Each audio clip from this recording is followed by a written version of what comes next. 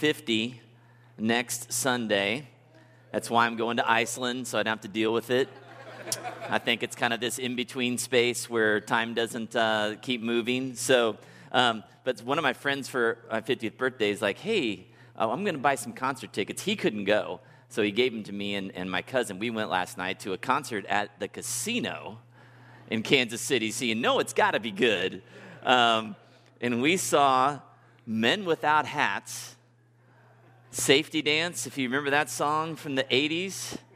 And then Howard Jones, I don't know if you know any of his songs, but he had several songs that were pretty good. But here's the thing. Most of it was not good. And the lead act didn't come on until like 10:25. And it's like the room was full of like 50 and 60-year-old people, okay? It's like, man, I mean, I was yawning before the thing started, right? So anyways, late night. But it was just ridiculous. Like, I was just like, how are these, not so much the main act. I mean, Howard Jones has sold a lot of records, okay? But Men Without Hats, I'm like, I didn't pay money for that ticket. Somebody paid money for that. And they're still making a living doing it. It's just crazy. So, you know, bottom line, come up with a really stupid, catchy song that just keeps paying you forever. And then I guess you just do that for the rest of your life. So anyways, I'm a little sleep deprived this morning, but we're gonna keep moving here. This morning, all I can tell you guys this morning is to strap in, put your thinking caps on. It's going to be a wild ride through the Apostles' Creed. We're going to be looking at what's arguably the most debated phrase in the Apostles' Creed this morning. So let's go ahead and stand and recite it together. I believe in God, the Father Almighty, creator of heaven and earth. I believe in Jesus Christ, God's only Son, our Lord, who was conceived by the Holy Spirit, born of the Virgin Mary, suffered under Pontius Pilate, was crucified, died, and was buried. He descended to the dead. On the third day he rose again. He ascended into heaven. He is seated at the right hand of the Father, and he will come to judge the living and the dead. I believe in the Holy Spirit, the Holy Catholic Church, the communion of saints, the forgiveness of sins, the resurrection of the body, and the life everlasting. Amen.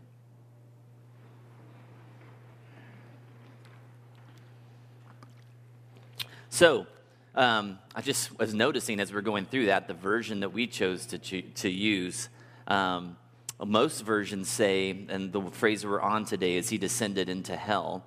We have a version that says he descended to the dead, which is really more accurate. But I just want to talk through this with you. So, you know, the initial Apostles' Creed, an older version would have said he descended into hell. Let me start by saying that you won't find those specific words in Scripture. Just as a reminder to you that the Apostles' Creed is not Scripture. It's not in the Bible. It's just something that points us to God's Word. So we're going to kind of unpack this wildly debated statement. So Jesus descending into hell was not a part of the original Apostles' Creed written in the 2nd century. Okay, it was added about the 5th century. Really wasn't fully kind of embraced or adopted until about the 7th or 8th centuries. To this day, a lot of denominations don't even have that sentence in the creed when they post it or say it in their church. Others will have that phrase but then have an asterisk, and they'll explain to you then that it wasn't in the original document, and some denominations haven't. So why is there so much controversy surrounding this whole thing? Well, for one, it's just a really poor translation of biblical language, which makes a claim that never actually happened. But as I studied the debate this week, I do feel like there is value in this statement if it's interpreted more accurately in Scripture. So, and honestly, it was kind of funny as I was kind of reading some different pastors' opinions on this and people that I kind of respected. Like, there's some folks that I really respect on a lot of things that just had an interpretation of this is just, I was just like, I don't agree with that at all. So, I'm doing my best of what I feel like is the appropriate way for us to handle it. So there's a lot of opinions on this, but let's begin by evaluating just the scriptural account of the time between the cross and the resurrection, which is where the debate takes place. So I want you to open your Bibles to Matthew 27. It's page 907. We're going to be in Bible a lot. So get one out, get your phone open, whatever you're going to use. We're going to be digging around quite a bit here. So Matthew 27, we're going to start in verse 57. So this is right after Jesus dies on the cross. 57 says, as evening approached, there came a rich man from Arimathea named Joseph, who had himself become a disciple of Jesus. Going to Pilate, he asked for Jesus' body, and Pilate ordered that it be given to him. Joseph took the body, wrapped it in a clean linen cloth, and placed it in his own new tomb that he had cut out of the rock. He rolled a big stone in front of the entrance to the tomb and went away. Mary Magdalene and the other Mary were sitting there opposite the tomb. The next day, the one after preparation day, the chief priests and the Pharisees went to Pilate. Sir, they said, remember that while he was still alive, that deceiver said, after 3 days I will rise again. So give the order for the tomb to be made secure until the third day. Otherwise, his disciples may come and steal the body and tell the people that he has been raised from the dead. This last deception will be worse than the first. Take a guard, Pilate answered. Go, make the tomb as secure as you know how. So they went and made the tomb secure by putting a seal on the stone and posting the guard. After the Sabbath at dawn on the first day of the week, Mary Magdalene and the other Mary went to look at the tomb. There was a violent earthquake, for an angel of the Lord came down from heaven and, going to the tomb, rolled back the stone and sat on it. His appearance was like lightning, and his clothes were white as snow. The guards were so afraid of him that they shook and became like dead men. The angel said to the women, do not be afraid, for I know that you are looking for Jesus who was crucified. He is not here. He is risen, just as he said. Come and see the place where he lay. Then go quickly and tell his disciples he is risen from the dead and is going ahead of you into Galilee. There you will see him. Now I have told you. So the women hurried away from the tomb, afraid yet filled with joy, and ran to tell his disciples. Suddenly Jesus met them. Greetings, he said. They came to him, clasped his feet, and worshipped him. Then Jesus said to them, do not be afraid. Go and tell my brothers to go to Galilee. There they will see me. So, when did Jesus descend into hell in that account? It doesn't say it, does it? All right? There's no mention of it. And it's just kind of part of this age-old question of exactly what was happening on Saturday. So between the cross on Friday and the resurrection on Sunday, what was Jesus' status on Saturday? In order to get some better clarification on that, we have to look at some other New Testament writings. So I want you to turn your Bibles over to Ephesians 4. It's page 1068. Ephesians 4. We're going to be looking at verses 8 through 10. So Paul writes in Ephesians 4:8, this is why it says, and he's quoting a psalm, when he ascended on high, he took many captives and gave gifts to his people. What does he ascended mean except that he also descended to the lower earthly regions? He who descended is the very one who ascended higher than all the heavens in order to fill the whole universe. So verse 8, as I said, is a direct quote from Psalm 68, prophesying about what Jesus would one day do, his payment for our sin and his victory over death through his resurrection being the catalyst to set the captives, spiritual captives, free. Then in verse 9, Paul says that Jesus descended to the lower earthly regions. Well, what does that mean? I want you to flip over to 1 Peter chapter 3.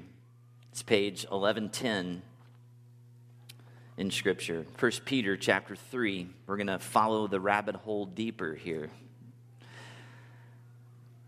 In verse 18 of 1 Peter 3, it says, for Christ also suffered once for sins, the righteous for the unrighteous, to bring you to God.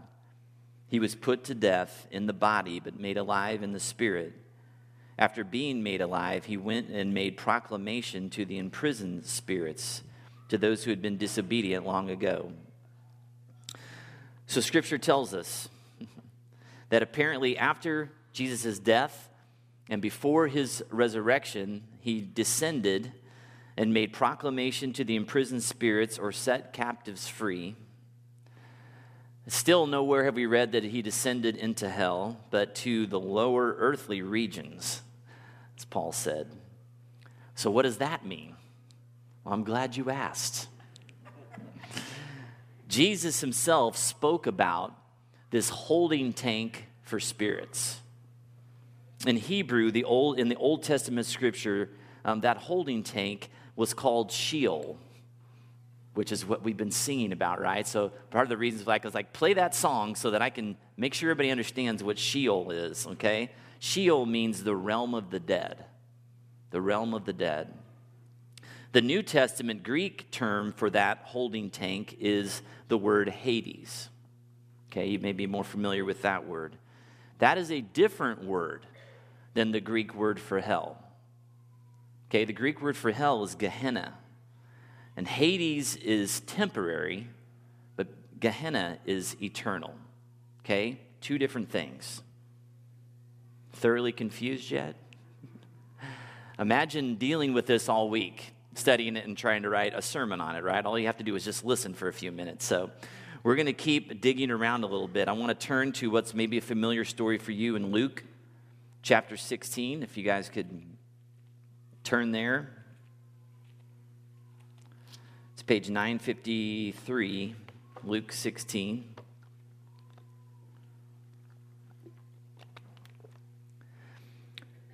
In verse 19, Jesus tells this story. He says, there was a rich man who was dressed in purple and fine linen and lived in luxury every day. At his gate was laid a beggar named Lazarus, covered with sores, and longing to eat what fell from the rich man's table. Even the dogs came and licked his sores. The time came when the beggar died, and the angels carried him to Abraham's side. The rich man also died and was buried. In Hades, where he was in torment, he looked up and saw Abraham far away with Lazarus by his side. So he called to him, Father Abraham, have pity on me and send Lazarus to dip the tip of his finger in water and cool my tongue, because I am in agony in this fire. But Abraham replied, Son, remember that in your lifetime you received your good things, while Lazarus received bad things. But now he is comforted here, and you are in agony. And besides all of this, between us and you are a great chasm. A great chasm has been set in place, so that those who want to go from here to you cannot, nor can anyone cross over from there to us. So what's going on here? Well, Jesus is teaching that there is this holding tank for spirits after people die called Hades. And it's a holding tank that has two different sides. There is, and it's separated by this great chasm. It says there's a side for lost souls, people who never surrendered their life to God, where this rich man resided. And then there's a side for saved souls, where Lazarus is. And sometimes it's referred to as Abraham's bosom. Okay, Abraham, being an Old Testament saint, was on the good side of the chasm. So this is where the folks who lived before Jesus came to earth resided after they died. Okay, it's not where you and I will go. We don't go to a holding tank. Okay, we get put right into heaven or hell. And once you were placed on a particular side, you can see in the story, you could not cross over to the other side. You were just waiting for the ultimate judgment, the final judgment of souls mentioned in the book of Revelation. Okay? Now, humor me one more time. We're going to turn to the book of Revelation. Okay? It's in the back, almost at the very end. Chapter 20. Revelation 20. Starting in verse 11. It says, Then I saw a great white throne and him who was seated on it. The earth and the heavens fled from his presence, and there was no place for them. And I saw the dead, great and small, standing before the throne, and books were opened.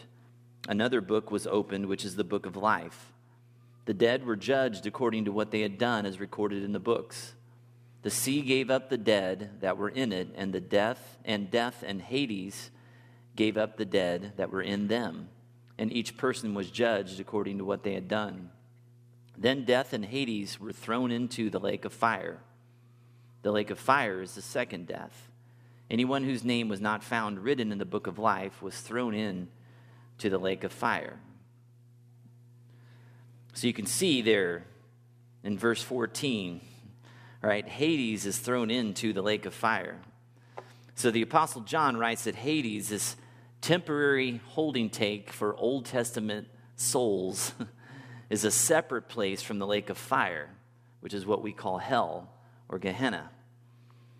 So, did Jesus descend into hell between the cross and the resurrection? No. Did he descend to Hades, the temporary holding tank for souls?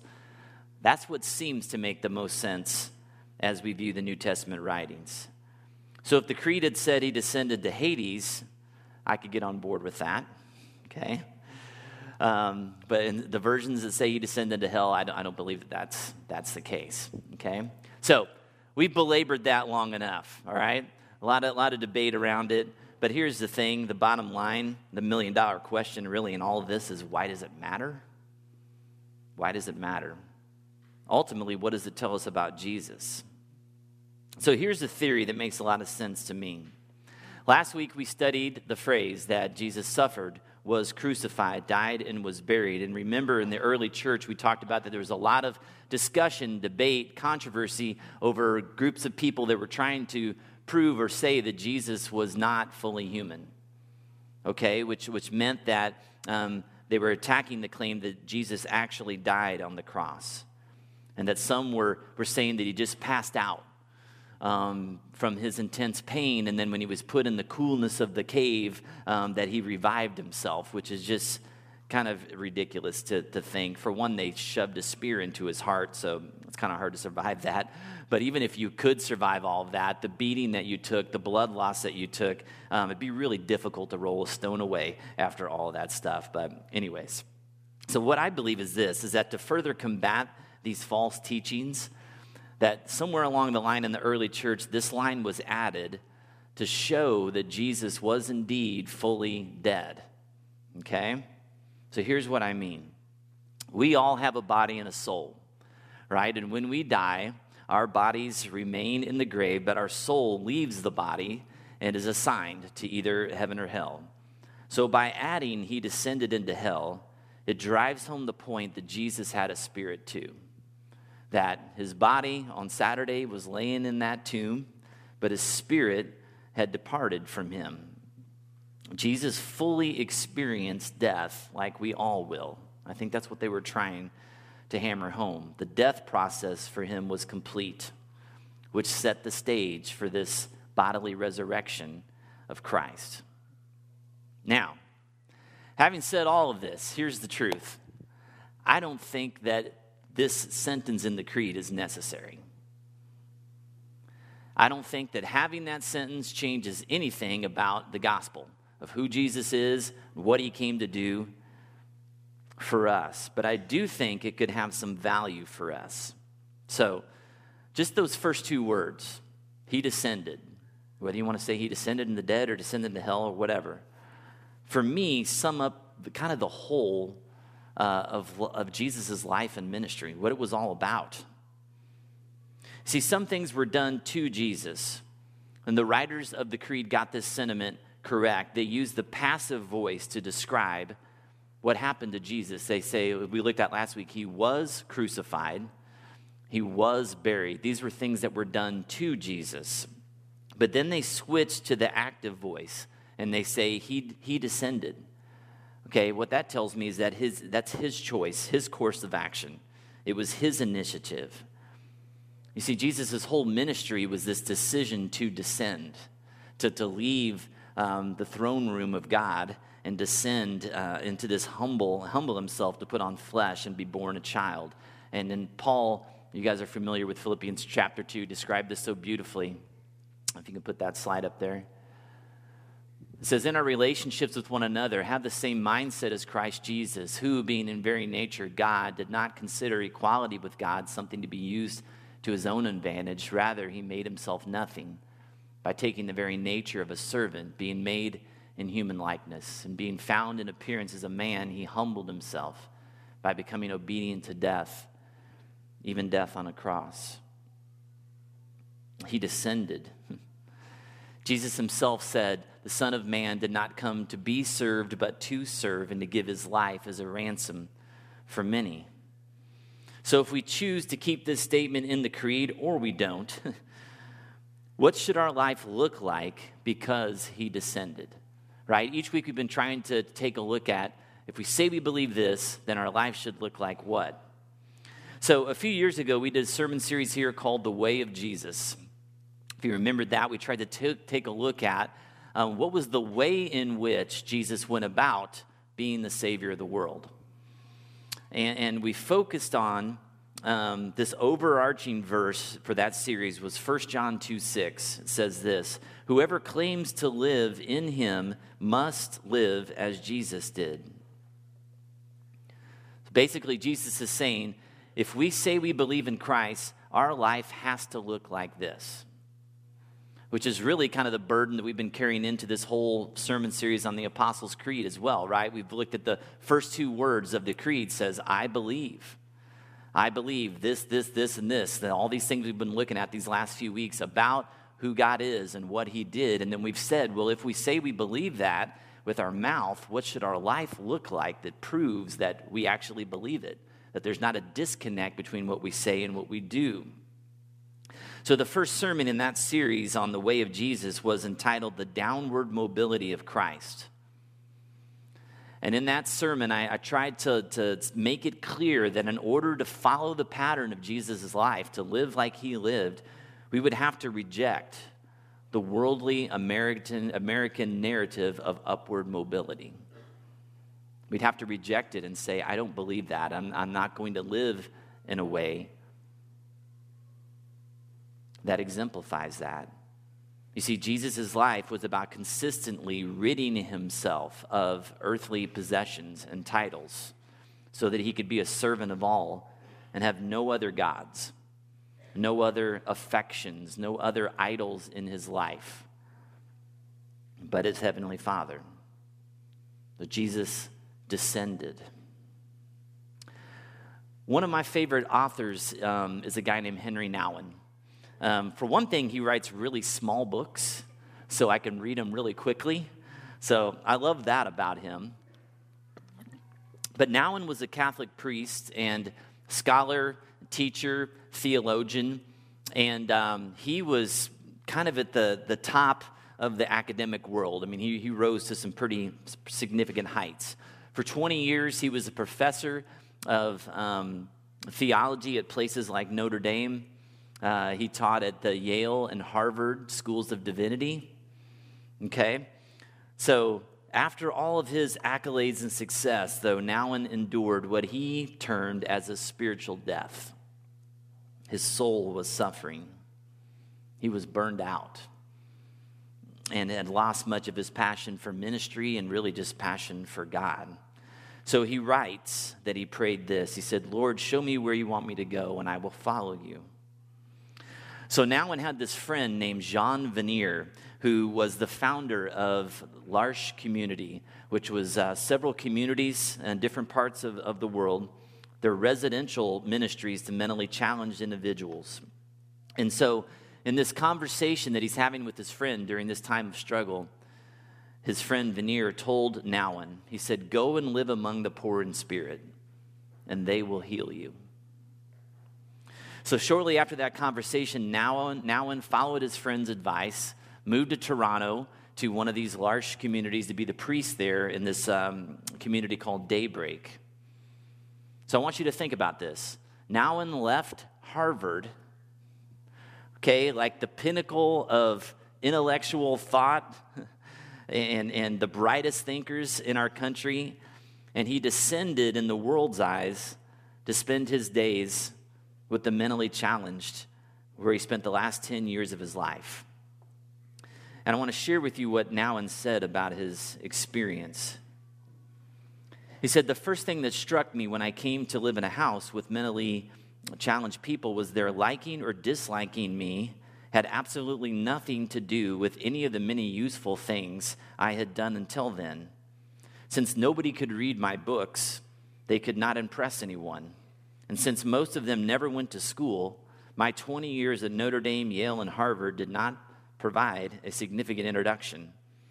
My considerable ministry experience proved even less valuable. Not being able to use any of the skills that had proved so practical in the past was a real source of anxiety. I was suddenly faced with my naked self, open for affirmations and rejections, hugs and punches, smiles and tears, all depended simply on how I was perceived at the moment. In a way, it seemed as though I was starting my life all over again. Relationships, connections, reputations could no longer be counted on. This experience was, and in many ways is, still the most important experience of my new life because it forced me to rediscover my true identity. These broken, wounded, and completely unpretentious people forced me to let go of my relevant self, the self that can do things, show things, prove things, build things, forced me to reclaim that unadorned self in which I am completely vulnerable, open to receive and give love, regardless of any accomplishments. I'm telling you all this because I'm deeply convinced that the Christian leader of the future is called to be completely irrelevant and to stand in this world with nothing to offer but his or her own vulnerable self. That is the way Jesus came to reveal God's love.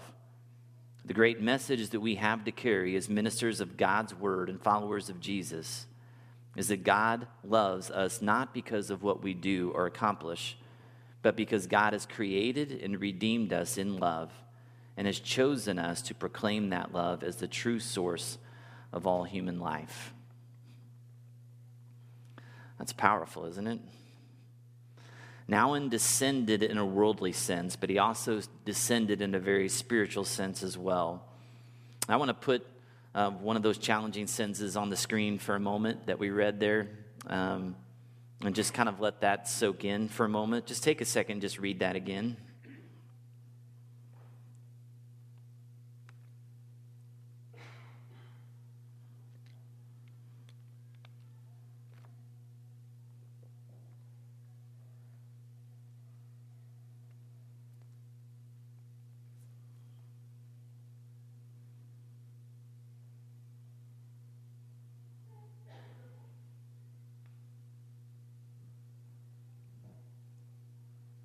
What are your thoughts on that?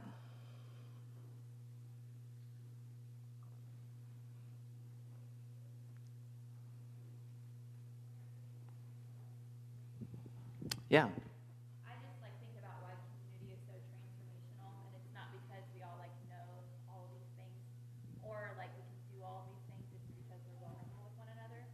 And I feel like just for me and people I've talked to that I'm close with, that's what's transformed them is authentic, vulnerable community. Not I learned all this cool stuff from you or from Bob. You know what I mean? It's just you all just do that. Yeah. So she just said that in community, what people tend to share about is not necessarily the information that they learn, but the vulnerability and authenticity that they saw in one another. Yeah.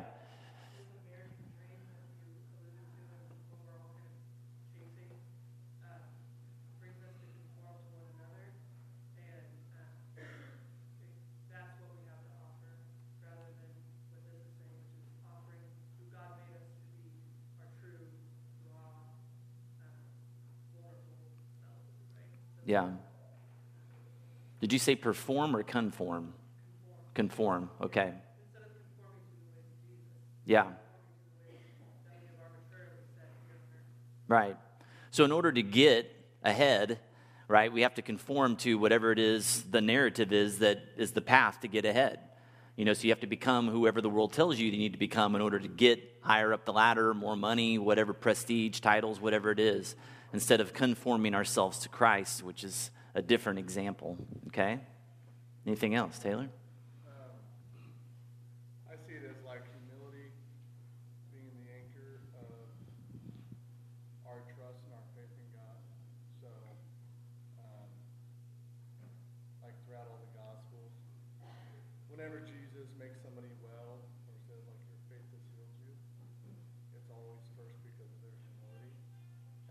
ultimately, it's our faith in him that gets his gospel out and what's attractive for people.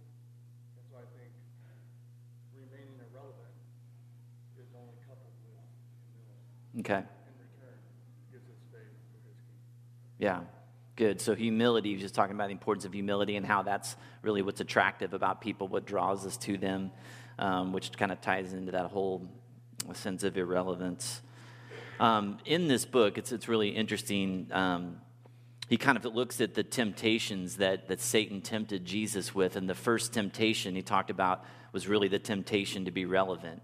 Look out over this whole world, and I'll give you everything that your eyes can see. And it's this idea of power and authority, which he didn't really have the power to give Jesus because he had it all already. But God calls us to a completely different narrative. Okay.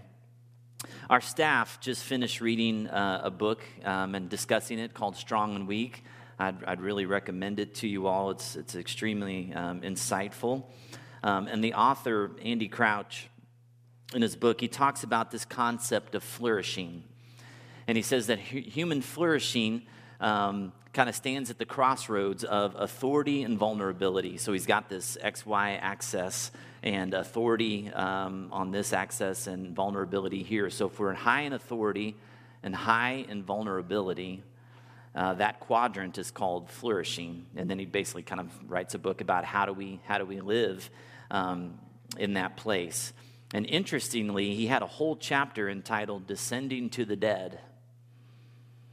And in it, he gave several examples of leaders that he was aware of who at certain points in their life could have clung tightly to their worldly authority, but instead, in an act of extreme vulnerability, they gave it away. And here's what Crouch said. You can put that quote up. He said, "The most transformative acts of our lives are likely to be the moments when we radically empty ourselves in the very settings where we would normally be expected to exercise authority." As Jim, who is this leader, one of the leaders he's talking about, has discovered, his competence is helpful, but his vulnerability is transformative. His competence is helpful, but his vulnerability is transformative. Guys, that was honestly, when we started this church, that was one of the things that was kind of a driving force for me, was a reaction to years and years of going to small groups that were focused on information about God. I mean, I went to those things and I learned some things about God, but I rarely saw any vulnerability, any sense of interaction with what it was we learned, how we were living it out, and how we usually were falling short of it, and then how we were dealing with the fact that we were falling short of this life that we were trying to live, and what that meant, and how we needed one another then, and how I needed to encourage my brother. And it was just all this facade of, I go to this thing, and then I know a bunch of information, and then I teach somebody else because I know more than them, and it just was couldn't take it anymore, right? I wanted to pull my hair out. Guys, our competence can be helpful, but our vulnerability is transformative. That's what Brittany was really talking about, right? Jesus lived a life of deliberate descent. He took on the nature of a servant, right? He washed his disciples' feet. Guys, there's nothing more vulnerable than the God that created everything, allowing himself to be hung naked and tortured on a cross for those that he created. He descended, he humbled himself, and God raised him up. As Peter wrote, that we looked at earlier, "For Christ also suffered once for sins, the righteous for the unrighteous, to bring you to God." That's why he did it. That's why he descended, was to bring us to God.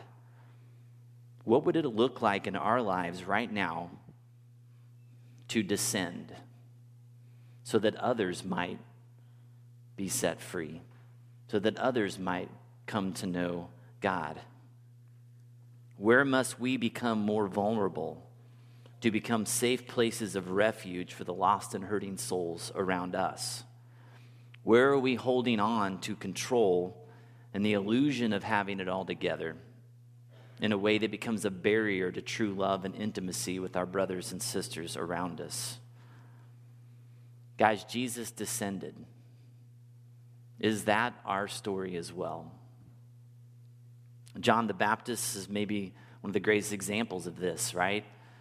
Born with this mission, this purpose to prepare the way for Jesus. When he saw Jesus coming onto the scene to begin his ministry, he looked at him and he said, "He must increase and I must decrease. I must descend." Guys, we come to the communion table today.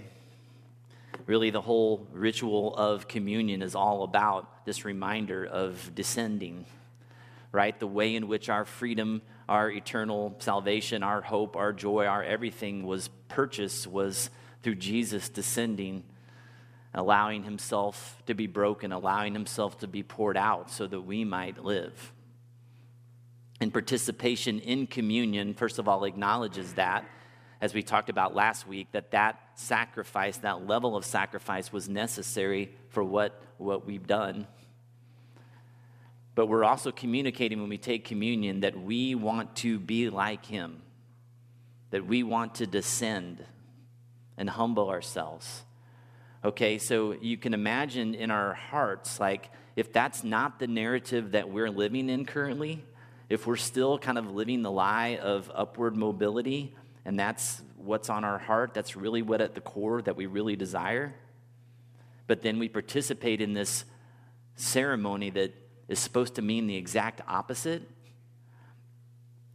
that's an example of a lack of integrity, of what we say we believe and what we're doing not lining up.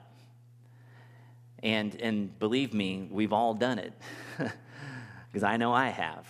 And so I'm not saying that, you're some horrible person for doing it, but what I'm doing is I'm challenging you to consider, to examine yourself a little bit and to say, is that really my heart's desire here?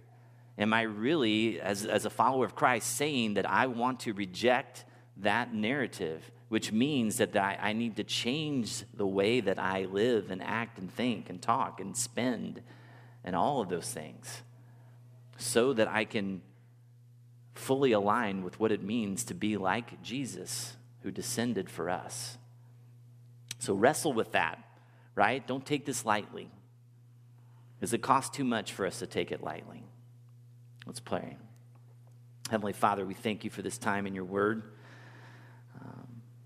God, we thank you for things like the Apostles' Creed that just challenge us to think. Lord, and we see even within the body of Christ just some differences of opinion. But Lord, none of that changes the gospel and who you are.